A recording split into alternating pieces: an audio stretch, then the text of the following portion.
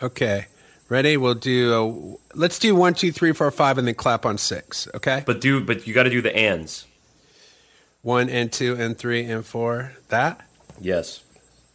And then we'll clap 5 and clap on 6. Yep. Okay. Here we go. Ready? Mm-hmm. All right. Together, right? No. All right. Here we go. Okay. 1 and 2 and 3 and 4 and 5 and. Oh, I forgot to clap. God damn it! Really? Hey, everybody. Welcome to I'm Okay, You're Okay. I'm not okay. You're not okay. With me, Bob Schneider, and your other host, Clint Wells. You're welcome. Well, here we are. I'm back from Japan. We missed a week, but I think everyone was okay. Everyone can deal with a week off of anything, really. Taking a week off's good. Yeah, maybe. Week off of breathing would suck. A week off of breathing would turn into a permanent time off from breathing. Time off meaning permanent vacation. Speaking of vacation, so you went to Japan. How was that? It was awesome, dude. It was awesome. We were there for 10 days, 4 nights in Tokyo, 3 or 4 in Kyoto, and then 2 or 3 in Osaka, and then little excursions to Hiroshima, to Nara, bullet trains and bamboo forests. And part of the deal was, part of the gift of the vacation, which the impetus for was my wife graduated grad school. Part of the gift was we can do whatever she wants. And she's the kind of person who on a vacation wants to get up early and do stuff literally all day. So that's what we did. It was exhausting, but it's good to come back from a trip like that and feel like you really did do quite a lot of shit instead of laying around and watching Netflix. Now, did you see any Japanese people when you were there? I saw quite a few Japanese. You know what's really weird is how little white people there were. Like, we thought there'd be a lot of tourists in Tokyo and at some of these like things we were going to because they're kind of touristy. Mm-hmm. We saw maybe less than 100 non-Asian people the entire time we were there. You know why? I don't know why. Do you know why? Dude, that's a seriously long drive to get to Tokyo from Alabama. Yeah, well, I didn't say we didn't see anybody from Alabama. There are a lot of white people in Australia, which is pretty close to Japan. We didn't see any Australian people. Most of the white people we did see were European, French, and German. Maybe they were undercover. Yeah, wearing the same mask that John Voight wore in Mission Impossible on the train. Yeah, probably. You can get that now. eBay or Etsy. Etsy, they got some cool undercover Japanese masks you can get. Well, that's cool. Maybe that's something you can do in the future is make those in your garage and sell them to your fans. Dude, last thing I'm doing is making some face replicas in my garage. Dude, that's not easy. You got to have a specialized equipment for that. I do not have it. Well, shall we read some emails and see what the listeners are saying? Yeah, let's dig into the old email bag. Now, I can't quite remember what the last one we read. So I'm just going to jump in. If we've read this before, I apologize. Here's what I do know. If you read it and you've read it before, I won't know that you read it before. I'll be like, this is an interesting first time I've heard this email. Well, I feel the exact same way, and I'm the one who does read these. I read them more than one time, and I don't know either. All right, Jed Moffitt says, Bob and Clint, you guys are the best podcast on air, bar none. Music, culture, psychology, and unfiltered candor. Thank you. Beyond laughing my ass off, you guys should advertise as an online class on life. Bob, you turned me on to the Philosophize This podcast. Fantastic stuff. I just want to say, ever since hearing We're All Okay in the Monday Night Saxon stream, I cannot get it out of my head. I think it's the most important piece of philosophical and theological poetry I've heard since Lao Tzu. Seriously brilliant stuff. Thank you for being on the air, and you guys bring good stuff out of each other. Cheers, Jed. No, that's my new favorite fan right there. Well, what's he saying? He says, hearing the We're All Okay in the Monday Night Saxon stream. What's that? I guess he's talking about this podcast, and he's also referring to the Monday Night Saxon Pub show that we do. He says he put We're All Okay in quotes, since hearing, quote-unquote, We're All Okay in the Monday Night Saxon stream, I cannot get it out of my head. Is this a new song that you've written? Oh, yeah. I wrote this song called We're All Okay. We're all going down the same river. We're all going down the drain. All of us all together. That's never never gonna change. We're all strapped in with nowhere to go. We're all gonna die one day. None of this shit is gonna matter. We're all okay. We're all okay. We're all okay. I love you, brother. I love you. And basically, the song, it feels like the song that you would sing if you were drunk on a ship and the ship was definitely sinking and there was no chance of you being saved and you were surrounded by sharks and you're just like, we're all okay, as the ship goes globe, globe, globe. It's pretty fun. It reminds me of the song that you had a bunch of us write. Remember that really long song where everybody wrote a verse and it was called something like Life's Beautiful? Yeah, it's called Life is Good. Life is Good, but everyone wrote the super fucked up stuff, and the chorus was Life is Good. Well, the chorus was, life is good, life is good. It could be better. But life is good. Yeah, life is good. It could be better. I only have one reoccurring nightmare, and it's where I'm at this party with a woman who loves me. And we're having a good time, and there's a lot of people everywhere, but then suddenly I can't find her. And I'm rushing to every room looking for her. But I'm not worried that she's fucking one of my friends or something. I'm just concerned, and I can't find her. And so I finally run outside, and there's this big group of people. They're all standing around her, and they're all laughing. And I run up to her, and I say, "Where have you been? I've been looking for you. I've been really worried." And she looks at me as if she has no idea who I am.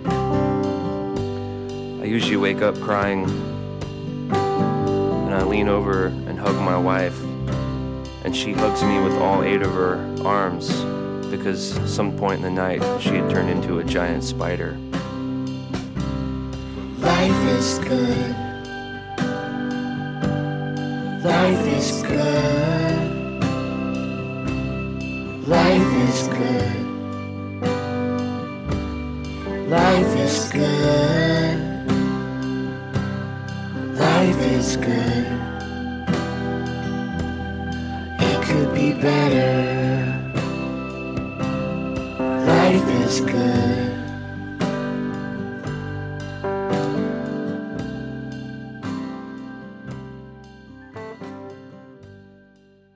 All right, moving on. Thanks, Jed, by the way. You guys can write in, by the way, bobandclint@gmail.com. We have like 15 or 20 to get through, so we could do a whole episode just catching up with our listeners. But we do appreciate it. Write into us. We'll talk about whatever you want. Aaron Vivian, and this is Aaron spelled like a lady. How do you spell it with a lady? Using the ladies' alphabet? There's a woman's alphabet and a men's alphabet. Or did they do away with that back in the 1600s? In merry old England? I think they did away with that back in 2019. How about merry old England not having zippity doodah when it came to toilet paper? Merry old England probably should have been called stinky old ass England with no toilet paper. Dude, I don't know, man. I get down. I get depressed as fuck. But if I just remember that we're living in the time when there's toilet paper, that just that alone should be enough to make me like, yeah, I can get through today. Your fixation and obsession with shit and toilets and toilet paper whoa, with the language. needs to be investigated. Whoa. Someone should investigate that. Easy with the language. We've got kids listening. What are you talking about, England with toilet paper? They have toilet paper over there. They got it now, but I'm talking about merry old England. Back, when they had a king and stuff. Before these ladies took over. What were they using to wipe? Corn cobs. And you better use those fuckers fresh, buddy. Because if you get an old corn cob that's been sitting in there for a while, a rat's been chewing on, you try to use that, dude, you're going to end up with some abrasive problemos on the old buttocks. Wow. Well, she spells her name Erin, which I maybe unfairly am attributing to a female, but I think that's how females spell Aaron. And also hobbits. She says, "Dear Bob and Clint, longtime Bob fan since seeing you for the first time with the Scabs and Husta circa 2000. I've listened to the Song Club podcast off and on. I love it. And really enjoying this podcast, which I recently discovered. I love the comfortable dynamic between you two and your off-key but poignantly funny banter. It reminds me of a much cooler, smarter version of the two Muppet Show dudes in the theater box that like to make themselves laugh. Funny, kind of weird, definitely relevant. Dude, that is the best. That's the best description of this podcast anybody's come up with. The two old Muppet guys, dude. That's who we are. That's us in the future, 1,000%. But instead of going into the future, we're also going back in time until we are Muppets on the Muppet Show in the 70s. Well, she ends by saying, thanks to you both for giving your fans some laughs, ruminations, and inspiration in this crazy life. And then this is directed at you. Great show at the Crocodile a few weeks ago in Seattle. Please never stop making your art. Ever grateful. EV, which are her initials. Extraterrestrial. Our drummer, Kevin, we always have this joke, like anytime we see like an old crazy man like shouting in the streets, our big joke to each other is that's you in 6 months. Like that's you in about 4 weeks. That's pretty funny. Dude, I wanted to talk to you about this because I thought this is so weird. I wanted to get your opinion on it. So apparently in Japan, in the country outside of Tokyo, there's a really famous thing called the Suicide Forest, where people go, like 150 people a year. It's like the Golden Gate Bridge in San Francisco. People go there just to kill themselves. Right. And Japanese culture is they have a big thing about shame, and if you get fired, or there's all sorts of reasons that one might want to take a trek out to the old Suicide Forest. But we saw a guy on the subway who was wearing a shirt that said "No suicide today." And we were like, God damn. So our running joke the whole time we were in Japan is like, anytime if someone cut us off in traffic, we were like, up, straight to the Suicide Forest. Like someone like littered, we're like, up, off to the Suicide Forest they go. Dude, I feel like if somebody cuts you off in traffic, the thing that you should say is, oh man, no suicide today. Hey man, don't go easy on yourself. No suicide today, dude. No suicide. We forgive you. It's cool. Hey, we don't. This job performance report just came up, and we feel like you could probably be doing a little bit better work. Okay, I'll work on it, but also no suicide today.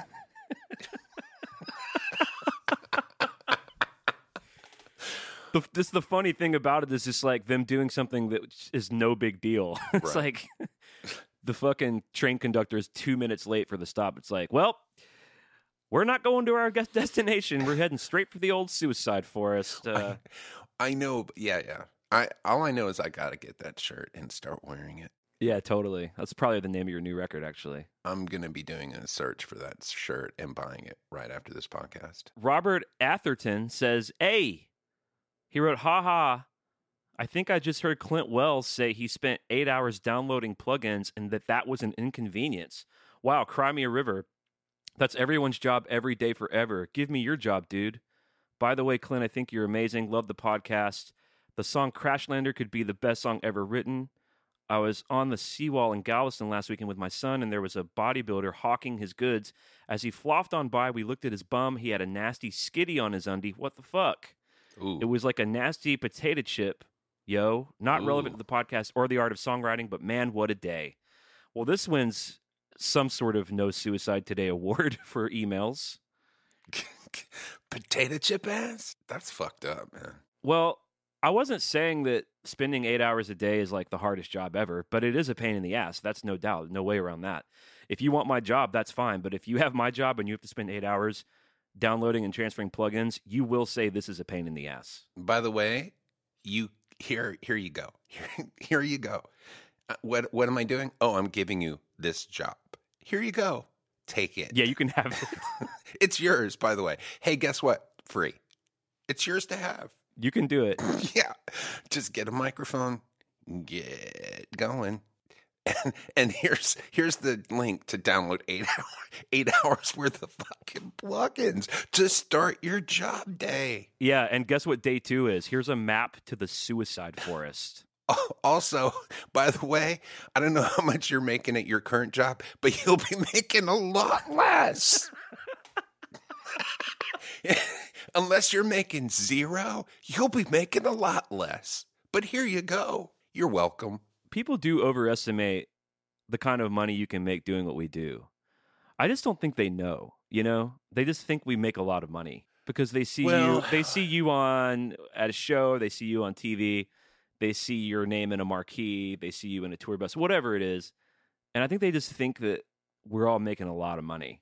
Well, you can make a lot of money. It's kind of like, it's a weird job because it's like you're constantly buying lottery tickets, but they're all junk tickets. Like, they're all, you know what I mean? Like, it's like that guy that you see at 7-Eleven that's buying like $40 worth of dollar lottery tickets. And then he's winning like $3 here and $5 there, but he's also spending a lot of money on lottery tickets. So it's similar to that. Like, you can, you can be Drake, you can be Cardi B, but that's rare. Did you get Lana Del Rey's new record? I have listened to. I didn't know her whole record came out. I have listened to the new Taylor Swift record though. Oh my God! I listened to about 5 songs off of it. It's funny that you brought that up because they're both produced by that Jack Antonoff guy. But that song "Lover," her new single, is as good as anything she has ever done. I love that song so much. It's weird because that's my least I think it's my least favorite song on the record. Wow, really? It's so classic sounding. It sounds like it's always existed. Yeah, I don't know, man. It's like, we can leave the Christmas lights on because this is our place. I'm like, dude, that was so many years ago for me. Like, that's something you would say if you were like literally 18 and a half and it was your first semester at college. Like, how old is this? How old is Taylor Swift? She's not 18 and a half. She's got to be in her 30s by now, right? But think about it. She's writing songs for teenagers. I don't care. Like, I don't care. It's just, it doesn't do anything for me. And I love the way, like that Calm Down song. Like, I love the production on that song. I love the songs. Like, that Lover song just sounds like a song I did in my studio at home. Like, it doesn't do anything for me because I know how to make that kind of sound and do that kind of song, but with more grown-up lyrics. So that's why I don't like it. But, I mean, it's not bad. I don't even know what the lyrics are. I just know that I know the story behind it is that she came in and played it on piano, and Jack Antonoff, like, got a bunch of musicians. They recorded it live together in a room. No beep bop, boop bop, pop shit. Just a great drum sound. Great piano sound. I don't know. That's the first one I heard, and then we listened to maybe 5 more on the bus, and it got worse for me as we went into the record. Did you hear the one with the Dixie Chicks? That song is good. Nah, I didn't dig it. Really? No, I thought it was boring. Isn't there a song about like your kid having cancer or something? It sounds like a song where like, you've got to live because I can't live if you don't live. Like, it's real sad. That song's fucked up, dude. Well, you making it about the kid is your thing. That's not that I didn't project that onto it. You should listen to it again. I think that's what it's about. Why do you think that? Did you read an interview about it? No, I just listened to the songs. It's weird because this record is really eclectic. Like that Lover song that you're talking about sounds completely different than Calm Down. Like half the record sounds like something you'd hear on Top 40, and then you've got this Americana sort of record like the song Lover, and also the Dixie Chick song. It's just kind of all over the place. But yeah, I don't know what the Dixie Chick song is called. I'd have to look it up. It's called Soon You'll Get Better. They're saying it's about the parents having cancer. Yeah, it's about somebody who's not getting better. Right. And they're like, hey, please don't die. The buttons on my coat were tangled in my hair in the doctor's office lighting. I didn't tell you I was scared. That was the first time we were there. Holy orange bottles. Each night I pray to you. Desperate people find faith. So now I pray to Jesus too. And I say to you, soon you'll get better. I know delusion when I see it in the mirror. You like the nicer nurses. You make the best of a bad deal. Like, so this person's hanging out in the hospital waiting to die or something. I hate to make this all about me, but who am I supposed to talk to? What am I supposed to do if there's no you? Like, it's like, if you die, what am I going to do? This won't go back to normal if it ever was. It's been years of hoping, and I keep saying it because I have to. Oh, you'll get better. pretty sad. I mean, the subject matter's sad. Yeah, I just, as a song, that the sadness of the subject matter to me doesn't make it a better song. Yeah, I mean, and also, I guess I did kind of read into it that it was maybe a child, because that's the only. If something happened to my kid, I couldn't deal with it. So I know. I don't even want to talk about that. The new Lana Del Rey, it sounds like all of her stuff. I would say if you like her stuff in general, you'll like it. It doesn't sound very different, you know. well, I heard one song. You probably heard "Fuck It, I Love You." I maybe haven't heard it because I saw "Fuck It, I Love You" on there, and I was like, why won't it play the song? And then it turned out it was a playlist. Oh, So, weird. Yeah, so I don't know. I'll have to check it out, and maybe we can talk about it on another later podcast. What's crazy is that the new Tool record's been out for like 3 days, and I still haven't heard it. I've just heard that one song that was amazing. That first song, Yeah, I know, it's so good.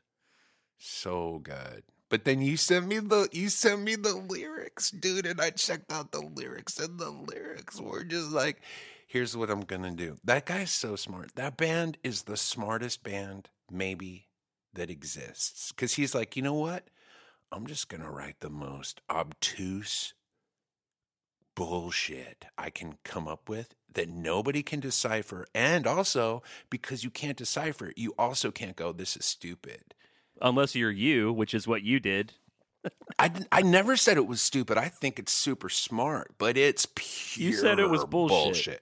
It's pure bullshit, but that's so smart. It's like those old Nirvana records where he was just making up stuff, and then people are like, what does this song mean? It's so like crazy. But that's what sounding. David Byrne does. That's what a lot of great artists do. I agree.